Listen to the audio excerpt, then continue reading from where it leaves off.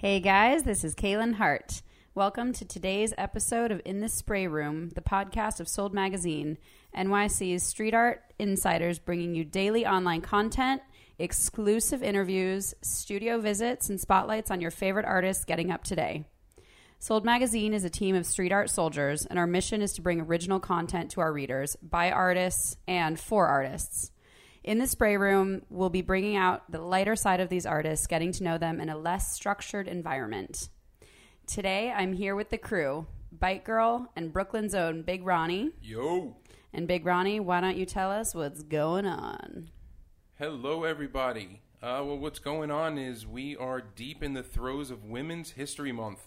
I'm very happy to be surrounded by an all-female panel today. And last Friday we had a great show at Butcher Bar featuring one of our favorite artists, and our guest on the podcast today, who we will introduce in a second. Went very well. Shout out to the Butcher Bar guys. Had a great time there. Sold some merch. Hiss killed it. Good girl. Nice job. It was fun seeing everybody, and we're looking forward to the next one. We've set the date for our next fundraising tour for Sold. It's going to be April 6th in Brooklyn along the JMZ line. So, Audrey, why don't you give us a touch of a preview about that? Well, as you said, along the JMZ line, so up along Broadway. So we've got big walls, little walls, and a lot of history. Very cool. What are some of your favorite pieces from that line? Well, easily my favorite pieces along that line have to be the piece by Dasik Fernandez, The Mother and Child. Huge piece. Of course, Ilko Virus has a great piece along there, and several others, including rotating artists at the laundromat, so we never know what we're going to see when we get there. Very cool. Now, we also have sitting in with us today, Kaylin, as you heard on the opener. Hi, Kaylin. How are you? Hi. Happy to be here. Great. We had it was a lot of fun last week when Consumer was in. Did you have a good time? So much fun. It was great to get him behind a mic. Yeah. Get him talking. It was a good chat. It was a lot of fun. So today, our special guest is Jenna Morello. Hello, Jenna. What is up, everyone? So Jenna was in our show last week for our Butcher Bar show for Women's History Month that Dirk Cobain and I put on.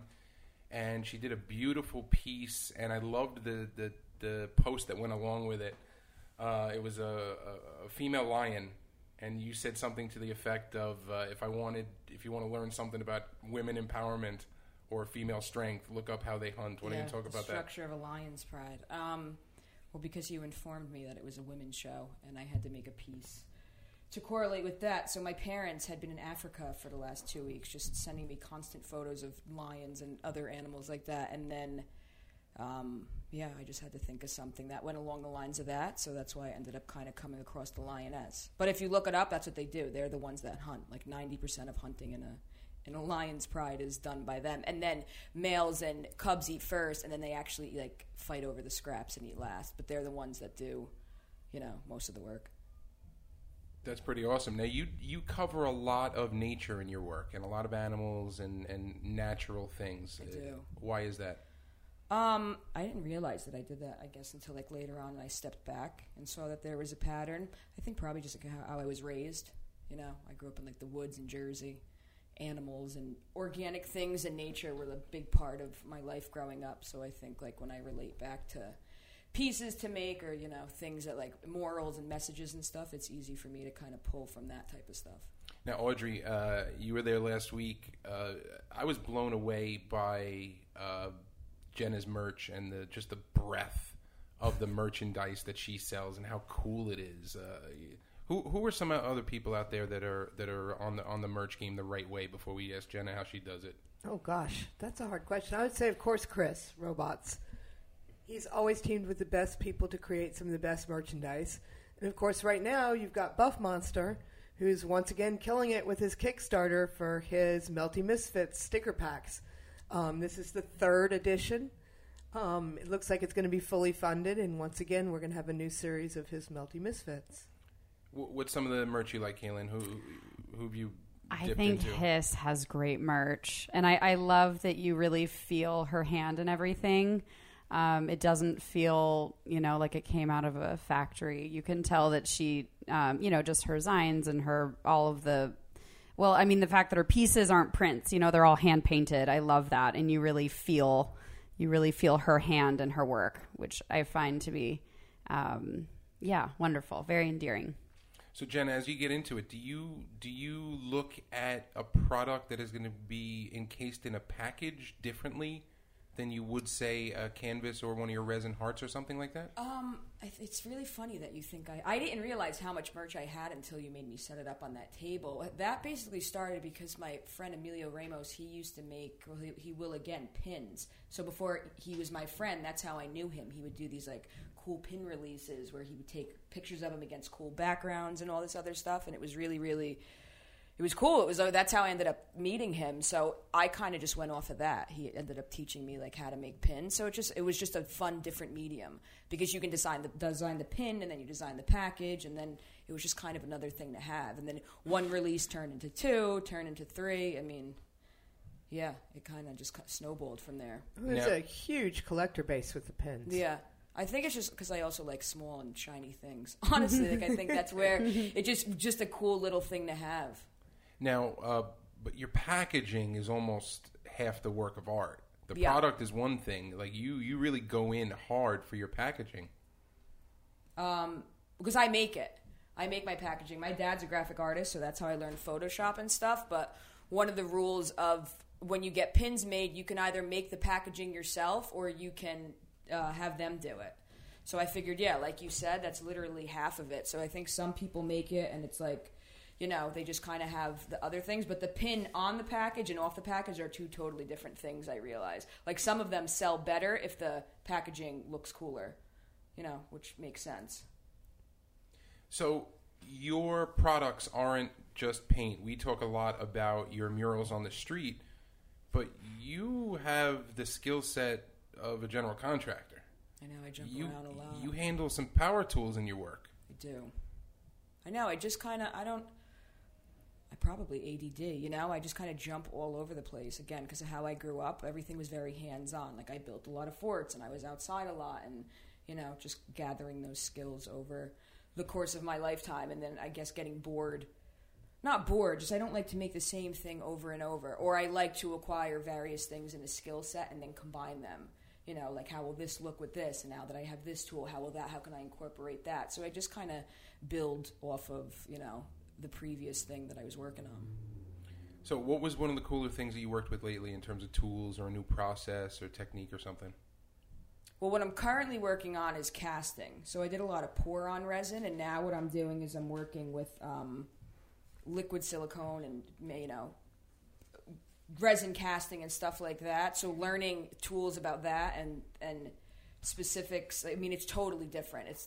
It's resin, but it's a lot more. You learn a lot more things. Like, you can, it's fun. You can essentially copy anything, physically copy anything, and then make it, remake it out of things, whether it be resin or cement or plaster or chalk. You can shrink it. You can, grow it. You can do all sorts of things. So that's what I'm currently in the midst of learning, all the tips and tricks of that.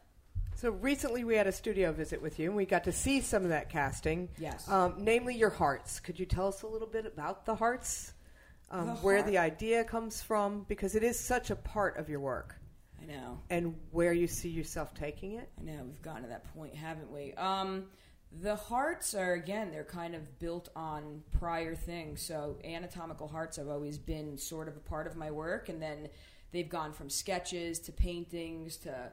My 2 solo shows had a lot of anatomical hearts, and I think I go back to that image because it's the easiest way for me to relate, I guess, an emotion, right? Like, I can relate it a lot better through a physical image as opposed to a writer could probably translate it much better through words. So what I'm doing now is I'm doing physical sculptures that were originally paintings or a watercolor. So just to see, like, a different form of how I can now, make them and present them.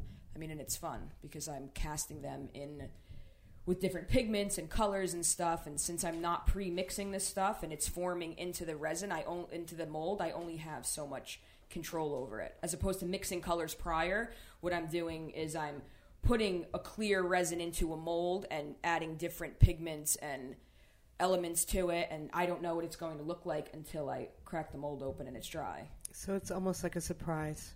Yeah, it's a Christmas. It is a surprise. It is. It's Yes. fun. I mean, you screw up a lot of them, but the ones that come out cool, and it's fun because they're all one of ones. Like a geode. Yes, and they're all one of ones. You know, like I can't duplicate them if I tried. There's because- something very natural about that. When you talk about outdoors and nature, there's something very natural about the process giving you a mystery every time. Yeah, but I think a lot of my work is like that. A lot of my work is I don't have full control over it. I'm just kind of trying to reel in some sense of control, you know, and hopefully like it turns out cool, or I totally screw it up altogether. But the heart sculptures are similar to that. Like it's really cool because you have 7 minutes before it hardens, right? So however that pigment falls, and it's liquid, so however that pigment dances inside of that sculpture, whatever, and then it freezes, that's it. And there's something really cool about seeing like motion and then suddenly it stops, right? So it's caught in like in an eternal motion, like inside the heart. So it's some of them are really, really beautiful. It's like Terminator 2 when he gets caught in the liquid nitrogen and just and he just freezes. It's like that. I wasn't a movie person. We weren't allowed to watch a lot of TV growing up. Let's talk about growing up in the Morello household, because I think it's fascinating. Jenna is one of 4 girls. 3 girls. I'm one of 3 girls. Yep. My mom is a teacher. My father is a graphic artist. I'm lucky. I come from a really, really good home. We're all very, very close. I'm stuck in a group text with them all day, every day, whether I like it or not. Really? Amazing. Mm-hmm. Really? Group text? You couldn't get them to upgrade to some kind of app that doesn't blow up your phone? And if I try to exit it, my sister will just add me back into it. They don't care. You know how nerve-wracking it is? Look at your phone. I'm like, I have 27 text messages. Like, when this interview is over, there will be a lot, and you always have that initial, like, what happened? Nothing happened. It's my mom asking my sister what she wants for lunch. Would they do a WhatsApp? Would they let you do that? They don't care. They're going to do what they're going to do, and I just have to. I'm the middle, so I have to fall in line regardless. You're the middle. I am the middle of 3 girls. Now, one thing You're I Jan love. Brady. One thing I love that Jenna told me that her mom's parenting style, which I really appreciate, is when they made up after a fight, they had to hug it out. Literally hug it out, but no bullshit hugs. No, you can't half-ass it. Like, if she thought I was half-assing, she would count. 1, 2, 3. Literally, she would count. We weren't allowed to fight. No, you still wouldn't be allowed to fight for long. Now, I met them at the Spin show. Yes. My sisters. That was a lot of fun, that show. That was a long time ago. Yeah, it was. That was a while ago. That was fun. The ping pong place. That was fun. Yeah. Cool show. Yeah. Now, let's talk about dogs. I want to talk about dogs because you, very much like me, I think like animals more than people. Yes.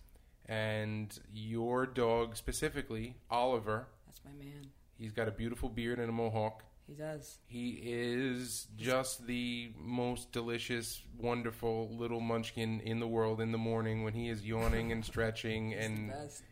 How did you describe it? As a Disney movie every morning? He wakes up like a Disney song. It's very difficult to have a bad day with Oliver around because he just wakes up just like pure joy. And we've had a lot of dogs in my family, but he is by far the happiest one that I think we've ever had. And especially from his situation. I mean, he came from a situation where he was like on death's door, complete mange. He looked like he was made out of stone because he was totally swollen. And by the luck of a whole bunch of people, he somehow ended up in a truck from a truck yard in Texas to my apartment now. You know, he's living life. And you're a big believer in rescues. Yes. Who do you recommend for the listeners?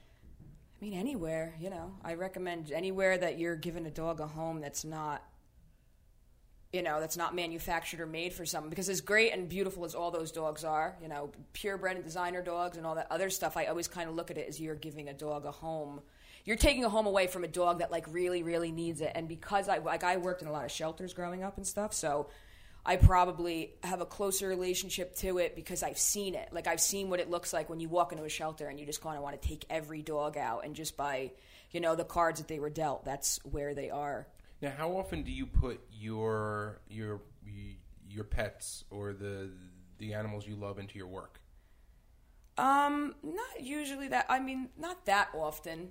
I did a mural. Like a family portrait of all the dogs in my family. So that was fun. There's a painting of my bulldog that hangs. Like, there's a lot of cute little things here and there. Like, I made a bulldog bobblehead, and one day I'm sure I'll do some luscious portrait of Oliver and his beard. you know, but other stuff, Caston. yeah, I got to get that hair down, that mohawk, his rat tail, the whole thing. Yeah, but I mean, they show up here and there, but you know, I hang out with them 24/7. So Now, the mural she's talking about with all her family dogs is in Bay Ridge. Yes. It's on the side of a vet's yes, clinic, and that's a nice segue into how you became the Duchess of Sunset Park, because there is no other artist with the ups and the walls in Sunset Park like you have, and it's not because you tripped over it. How did it happen? yeah, but I think you're saying that because it's by default, because it's just me. It's easy to win in a race if I'm by myself in it. I mean, there's maybe a couple others, but because of the location of Sunset Park, that's kind of how I ended up down here, especially in adjacent to where we live. You know, it's an easier... The walls are nice. They have huge open walls. There's not a lot of people, as opposed to me driving to Bushwick or something. That puts another 2.5, 3 hours on my commute. And because I have dogs and all that, it's much easier for me to go, you know, Close to paint home. over here. Just, you know, I paint because I like to paint. Like, mainly, I just paint because, like, that's kind of mentally how I go to the gym. I'm lucky enough that I get paid for it now and have commissions and stuff. But, like, you know, if I had my way, it would just be me, you know, my friend Lonnie, who works the camera. I'm just hanging out in the day and painting. Now, I'm just spitballing. I'd say you've got 10 to 15 real walls in and around Sunset. The lion, the wing, the snake. I know you hate the snake. Let's talk about the snake. Oh, my God. I love this piece. It's down First Avenue. It's like 39th Street, but awful. over by Costco or wherever. And awful. it is a three-dimensional. It goes around the side of a corner. Like the snake, you could feel its teeth. I like it. I hate you even know it exists. Yeah, it's awful. Like, sometimes you just paint things and you hate them. And that's one of those things. Like, I painted it. I think the second I finished it, I hated it. I haven't been down there to go paint over it. But now that you're drawing so much attention to it, it will be gone by the time summer comes. So we can talk about something else. that's Hurry, folks! If you want to see it, get out. Seriously. Like, I'm going to leave here and All just go buff snaps. it. And that's the beauty of street art. It's the impermanence of it. It's you got to catch it while it's here. Well, another cool thing about Sunset Park is once you kind of paint the walls, then they kind of become my own. So if I choose to go rotate or turn it over or paint something better, I mean, they've thus far allowed me to. Could you curate and bring some other people in and do like a Yeah, I should. big Sunset Park festival and put us on the map? I mean, I could. Yes. We're not in business development for Jenna Morello yeah, mode, Audrey, yeah, right now. yeah. Let me kill the snake first. That's Then we a lot can of talk- work. We can have a festival when the snake's gone. Audrey, what are some of your favorite pieces out there? Or let's start with, when was the first time you saw Jenna on the street? The first time would have been in Bushwick on Lawton Street for JMZ Walls. It's not there anymore. It was a gate, and it was one of her hearts, and it's still one of my favorite photographs I've ever taken of any artist in process, mainly because of your hair. I admit, against you wear black often. Yes. So the black and the contrast of your dreads against the red, It is pretty extreme scarlet recognizable. red that you were using for the heart, just it popped like crazy. It is. Well, I'm glad you at least got a good picture out of that day because it was so cold. That Oh, night. yeah. It was rocked, and I was like, I just need to go home. I just need to put my paintbrush down and go home. It That was street's so a wind cold. tunnel. It's always cold. It was free. It was like It's always a 7 wind degrees. Like, my hands were slowing down because it was so cold. They were like, "Oh, we buffed that mural." I was like, "Good." Like, it was too cold to produce anything worthwhile. So I'm glad you at least got a good picture out of it.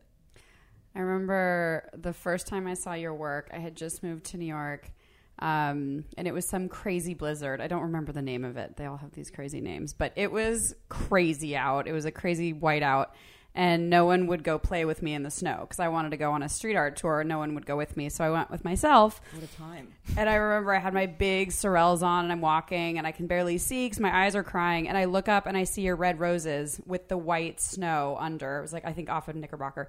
And it was so beautiful. That one moment, I thought of Sleeping Beauty, no, Snow White. Snow White? Snow White, right? That's a good roses, one. yes. With the roses, I the like red that, roses. yes. That was That the was a good reference that came into my mind. And it was one of those beautiful moments of like, Jesus, I love street art. And I don't care that it's snowing and my feet are numb. Like, this is what it's about. These little tiny, these moments. And I'll never forget those red roses. Yeah, that's a good With one. whites. I actually like that mirror. That's a good one. That's off of who Rocco hit me up for that. I forget. Yeah, what it's the, Knickerbocker and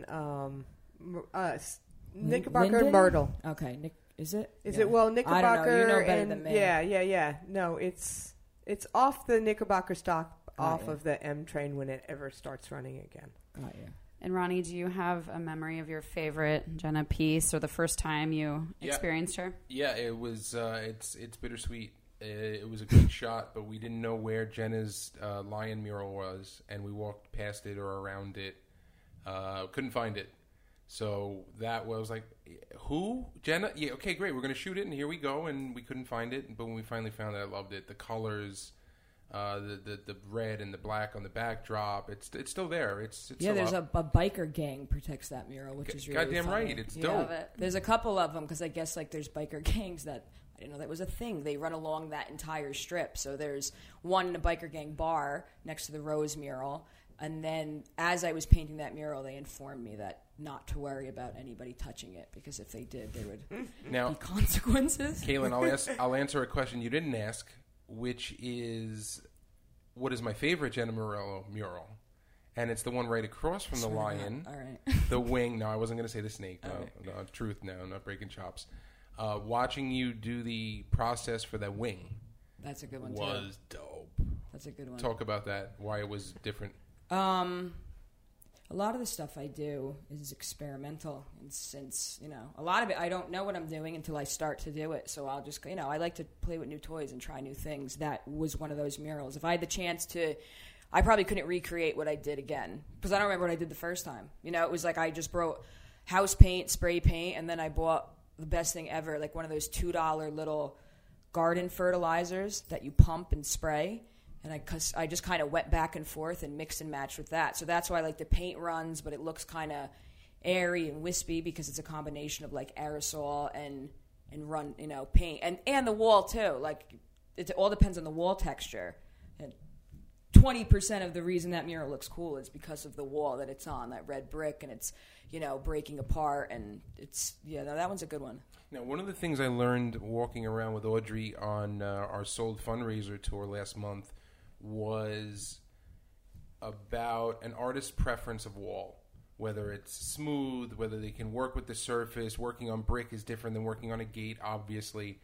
But if you're going to spray paint, what are you looking for? Are you looking, because that was a very textured piece. Yes. Overall, I don't think that would have worked on a flat surface, would it? Probably not. So what are you looking for when you come up to a wall? What's best case scenario for you to arrive at? I can tell you what I'm not looking for. Great. Corrugated metal. Oh, yes, gates. Hate them. Some people can make them look phenomenal. I'm not that good. So I tend to stay away from them at all costs. That's the thing. I'm never really looking for something. I kind of just come across something. The same way with a lot of my indoor pieces. Like when I walk the dogs and it's recycling night and I come across a really cool frame or an old, table or an old something that I can take apart and repurpose and make a one-of-one something out of. It's just kind of the same thing. I can't solve the problem until it's presented to me, right? So that wall, the rose wall, took paint very differently than the wing wall. And the lion right across from the wing took paint very differently than that. As long as there's paint on it, it's not wood and totally getting absorbed. They're complete raw cement. But I'm not picky like that. If the wall's cool, I like things that are kind of breaking down. I don't like super brand new things, but I'm pretty easy and I'll work around with whatever. But I don't like obviously raw wood, and I hate corrugated metal. I think you're not alone in that. No, I know, but some people do such a great job, and when people ask me for Very corrugated few. metal, I don't want them to think I'm being like some asshole and being like, no, I'm not. It's just you can get someone to do it way better than I can. There are very few people that can do a good job. Yeah, Seriously. Who, Audrey? I would think. it's like RWK does them very good. Yeah, Chris handles them great. The guy from Barcelona. Oh gosh, I'm sticking on his name. He had the gate that was on Second Street. That's all right. We'll come Yeah, back to pass on that one. it. Yeah. Is it Axe Colors? That's it. Thank you Yeah. very much. Yeah, Axe Colors. He does magic with gates, but he's one of the few around the world that can do anything with them, in my opinion. I've seen bad gates. Now let's stay on metal. Jenna works with metal as well. The beautiful cast resin hearts that she's working on right now. Tell us about the base and the stand on those. Like you're super particular about what you use and how. Well, the only metal in those, the base of those, is the rod that holds the hearts up, because they stay on a stand, but I had to make the stand. So I tried a couple different ways of making that stand. So initially it was wood, and then my father shot that down fast because it was molding from Home Depot.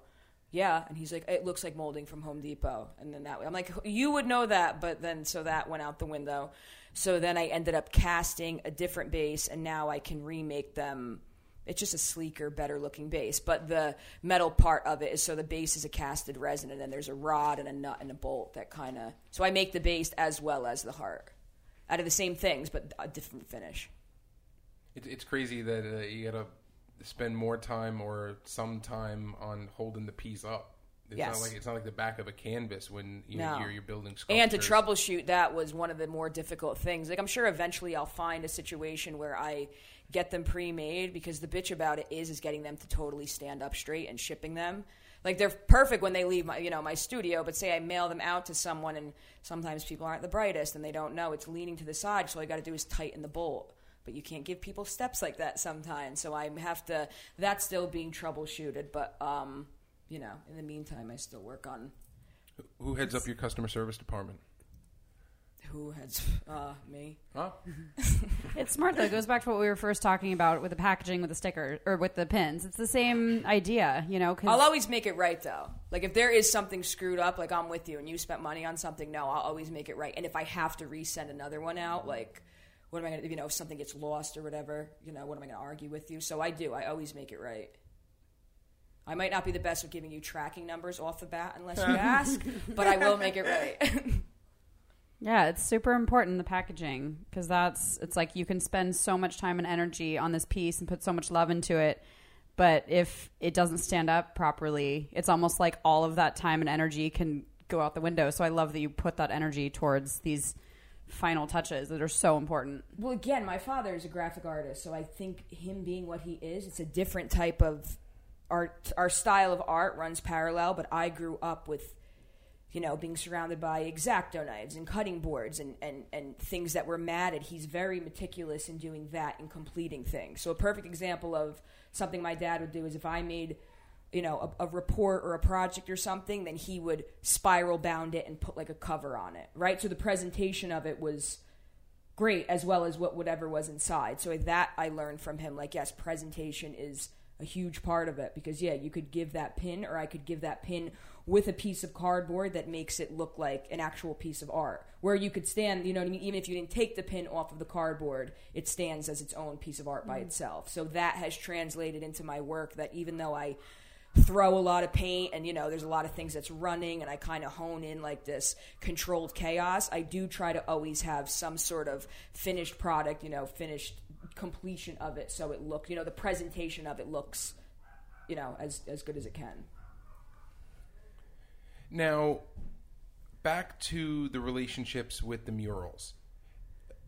What's the breakdown in your, you don't have to give numbers, obviously, but like percentage-wise, would you say you're selling more merch, selling more pieces, selling more works that you're created without being asked, like non-commissions? Or are you more heavier on the paid gig commission type of work? I'm lucky enough that I get commissioned for murals, and what happens is 9 times out of 10 I am allowed to paint what I want, basically, as long as I play nice and by the rules, and it's something along the lines of however my brain would process what they would want. Like, there's a reason the dogs are on the vet.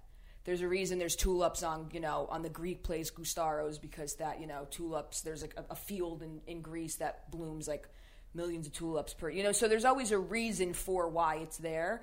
But I'm lucky enough that they trust me that I will give them something that will look, will look good in accordance to what they want, especially if they're paying me. But the pieces sell, I don't push, that's the thing, I don't really push the merchandise like that. Like, I'll say, all right, there's a pin release. And then if I'm not out to like choke people with like, buy this, buy this, buy this, buy this. Like, I feel like if people want to buy it. Yeah, like if they want. But you're more organized on the merchandise and shipping front than 99.5% of the artists out there.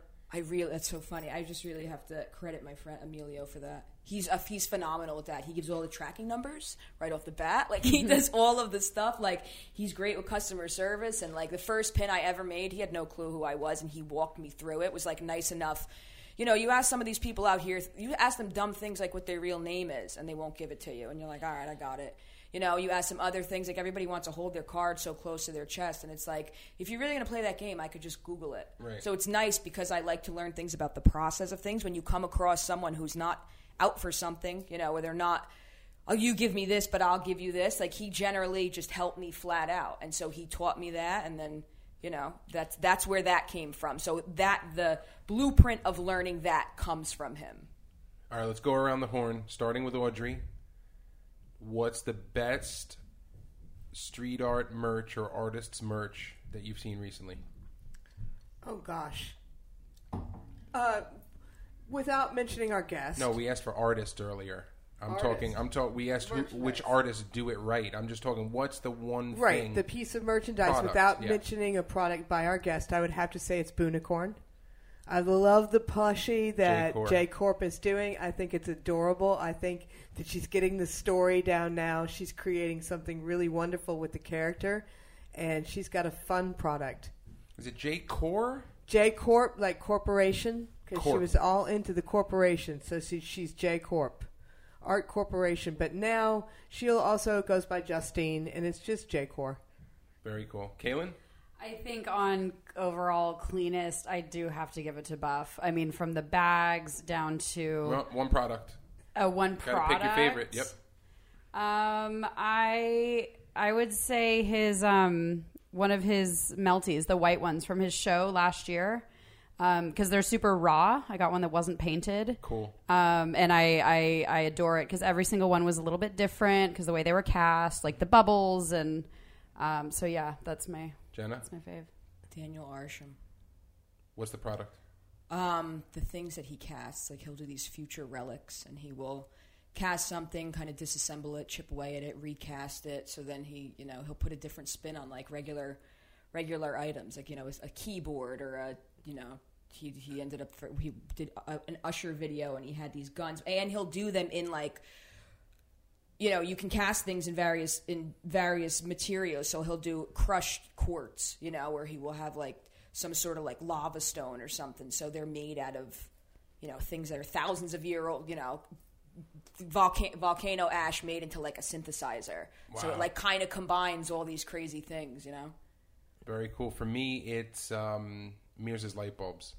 Yeah. I think those are so cool, and it's one of the real street to product translations that reads immediately, and you get it. It just translates very, very well.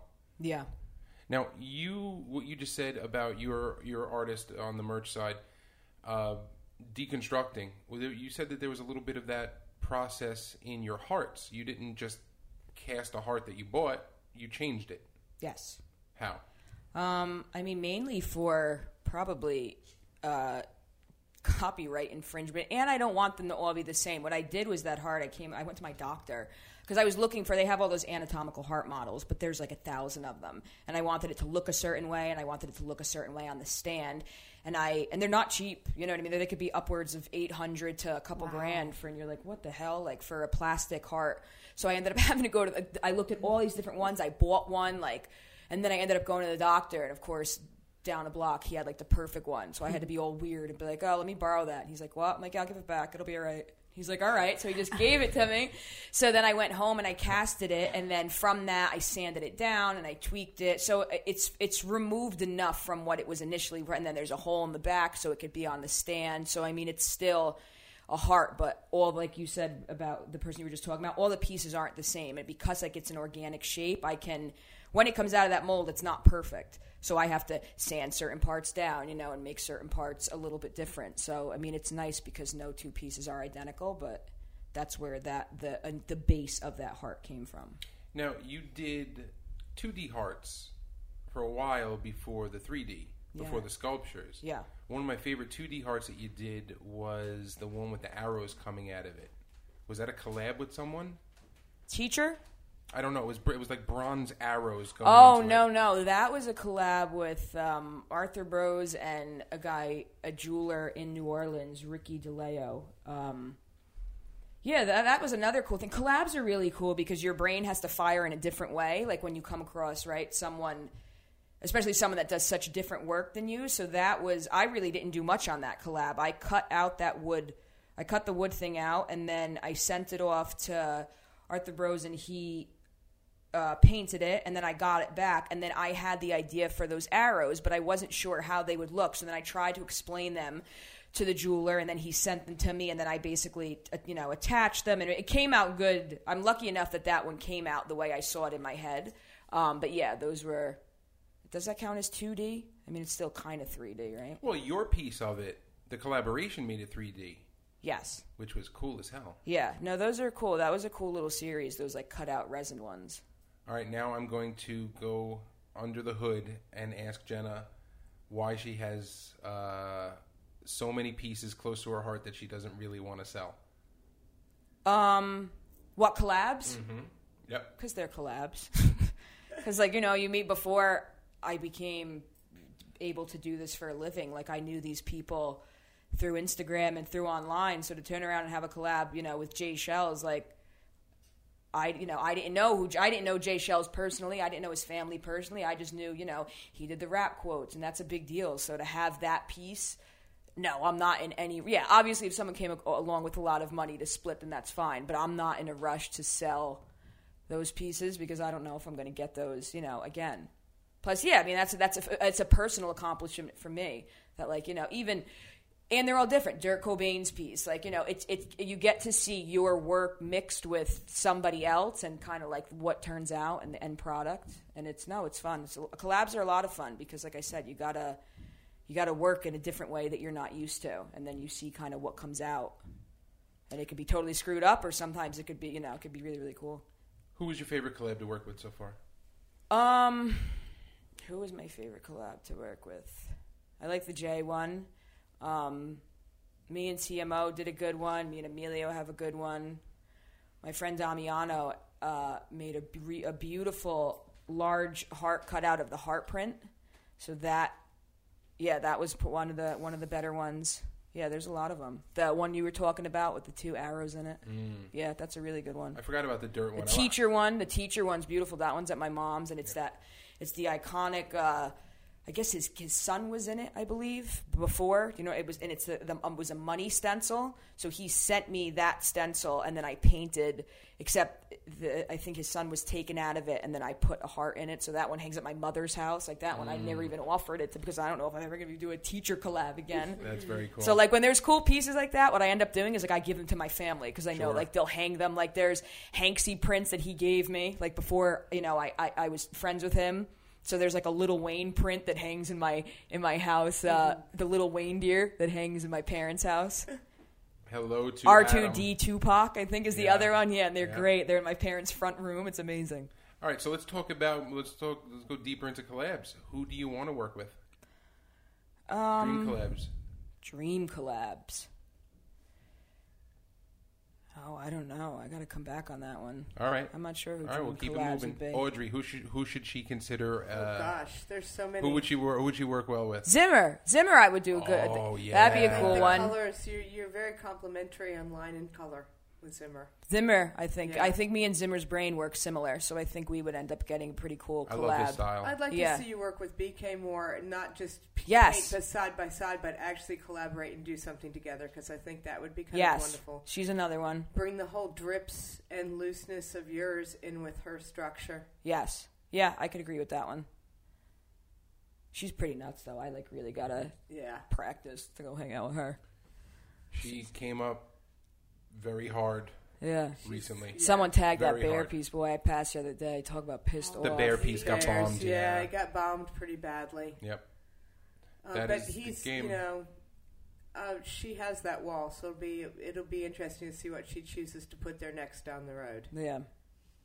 I love her. She doesn't say 2 things, and all of a sudden she's like, and here's this giant wall in another country, and you're like, oh, that's where you've been. Yeah. That's where you've been up to. Literally painting gigantic things in foreign lands. Good for you. Yeesh. Yeah, she's sick. Yeah, Big projects. Yeah. She helped me with the dog mural. She helped me with, she was nice enough. She came and I was like, I don't want to screw this up. Like, I need you. Because I can, I don't paint lifelike, but I needed the essence of what my dogs looked like. So her and my friend Deanna, who's also phenomenal and undercredited for as amazing as she is, they both actually helped me with the beginning part of it. And Deanna, I just like, she oil paints, like lifelike oil paints. And I just kind of gave her a spray can, and she never spray painted before. And she did, like, amazing. It's amazing. Wow. Yeah. She just, like, translated to me and did amazing. Like, the highlights, I mean, they were better than the highlights that I do. And I was like, That's damn. insane. Yeah. Yeah. Get her out. Give her a spray can. No, she's nuts. Yeah. All right, listeners. Deanna Maffeo. You have all been waiting for it. We finally get to talk about hair. What about it? What about it? Blonde dreads. That's what about it. I know. My hair is just really curly. So back when I had hair, it would take like half a bottle of conditioner to get the knots out anyway. In pain.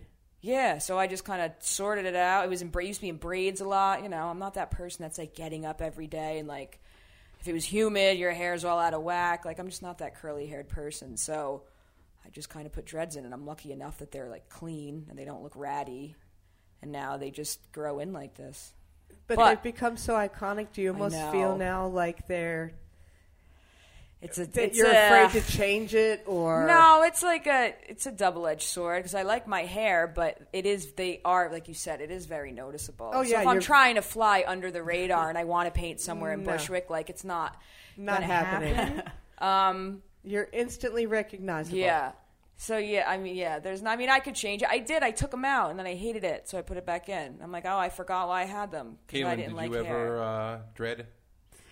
I did not, although my brother had one dreadlock. He was balding on top. He started balding at age 16, and then he had one. We called it his dinosaur tail down his back. But see, if I had her hair, my hair wouldn't be in dreads. Like my hair doesn't look like that when it's out of here. It's really curly. Super curly. Yeah.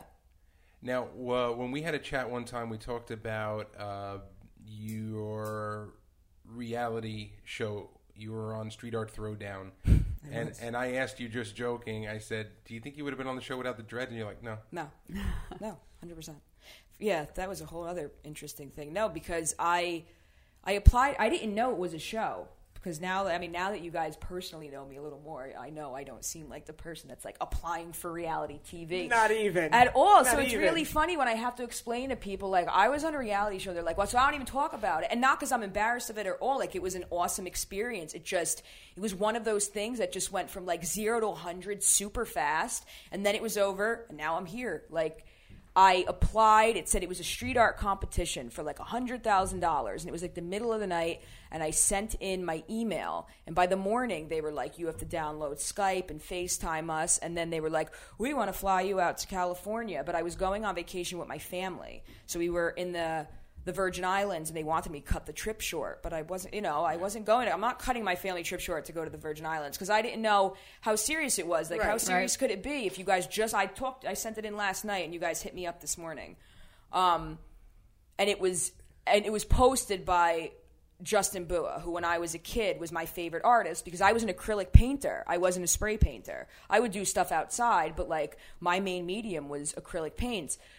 So when I was supposed to fly out, say they wanted me to fly out 5 days prior, I didn't. I flew out maybe 3 days after when they wanted me to. So when I got there, it was just me by myself in a hotel room.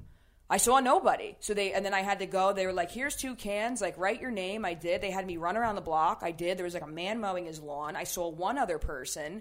Then I go in a room. I'm interviewed by Justin Bua and a couple producers. And that was it. I left. I was there 2 days. Okay. I get home. They're like, all right, we want you to be on it. All right. I still don't realize how big of a deal it is. And then I get out there and I'm like, holy shit. Full production? Full production. And I have to learn how to spray paint really quickly on national television. And then the hosts and everybody, it just kept getting bigger and bigger and bigger. And then I kept getting further and further and further. And I was like, what is going on? And then like I'm in the finale and they bring my fan. It was just nuts. It got very big. And people are like, oh, like this goes against graffiti. But I'm not a graffiti writer. If they would have marketed the show as what it was, as like art, outside art. Right. Because it wasn't a graffiti show. It wasn't about graffiti. No, because the final 3 people, only one of them did graffiti. Other people, me and Annie Priest were mainly acrylic painters.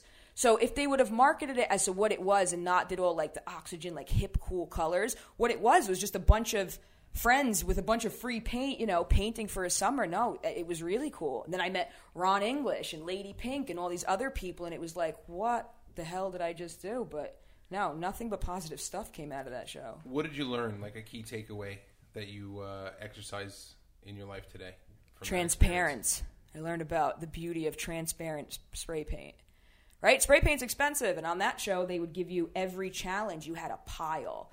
You had a really, really big pile. Oh, you have no idea the amount of paint that in the end they gave away. And I couldn't because I lived over here. They gave away vans of it. And I learned about, over here, like spray paint's not cheap, so you're, trying to save your stuff and not waste it. But there, like, if you lost your black can, you just picked up another one and just did whatever you had to do. So I got to learn a lot of things very fast, because I was just given an insane amount of supplies, Are you still in contact with people from the show? Yeah.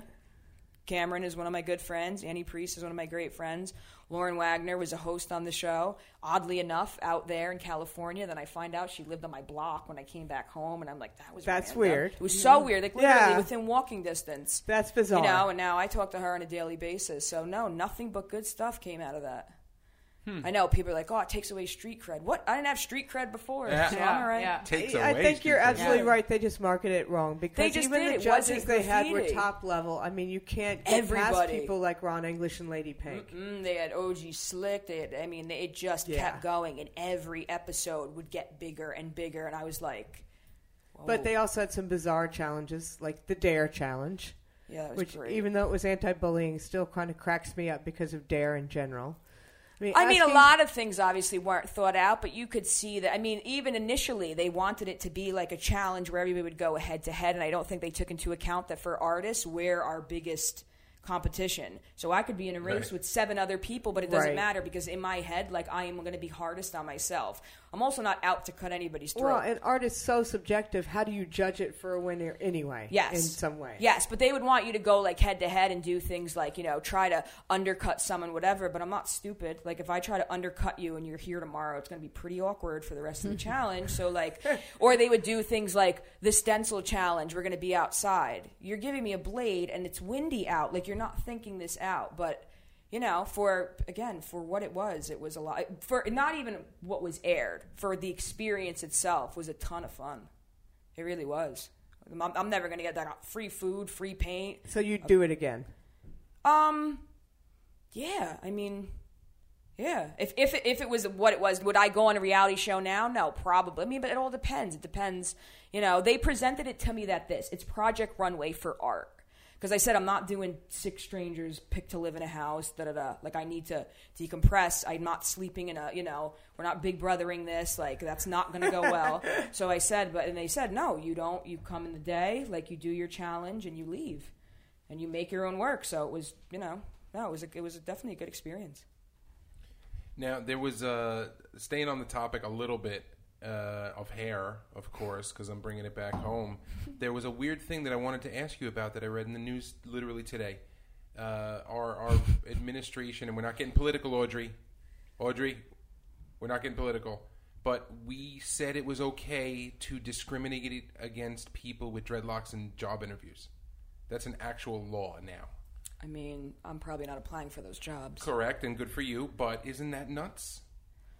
I mean, again, like you said, why was I on the show? I was on the show because I was the white girl from Brooklyn with dreads, 100%. I don't think they expected me to actually be able to paint, but physically, I looked the part. Everybody else was, they had California, they had the pastor, they had Grimm, who was black and from Texas. They had all these different types of people, so I just kind of fit. It was like the Real World, when you picked the Real World house. I understood why they picked me. Mm-hmm. But again, I mean, I'm sure if I was applying, let's call a spade, if I was applying for some very proper office job, me, with the same skill set as opposed to somebody else who's super clean cut, and we had this, I'm probably sure the other person would get it.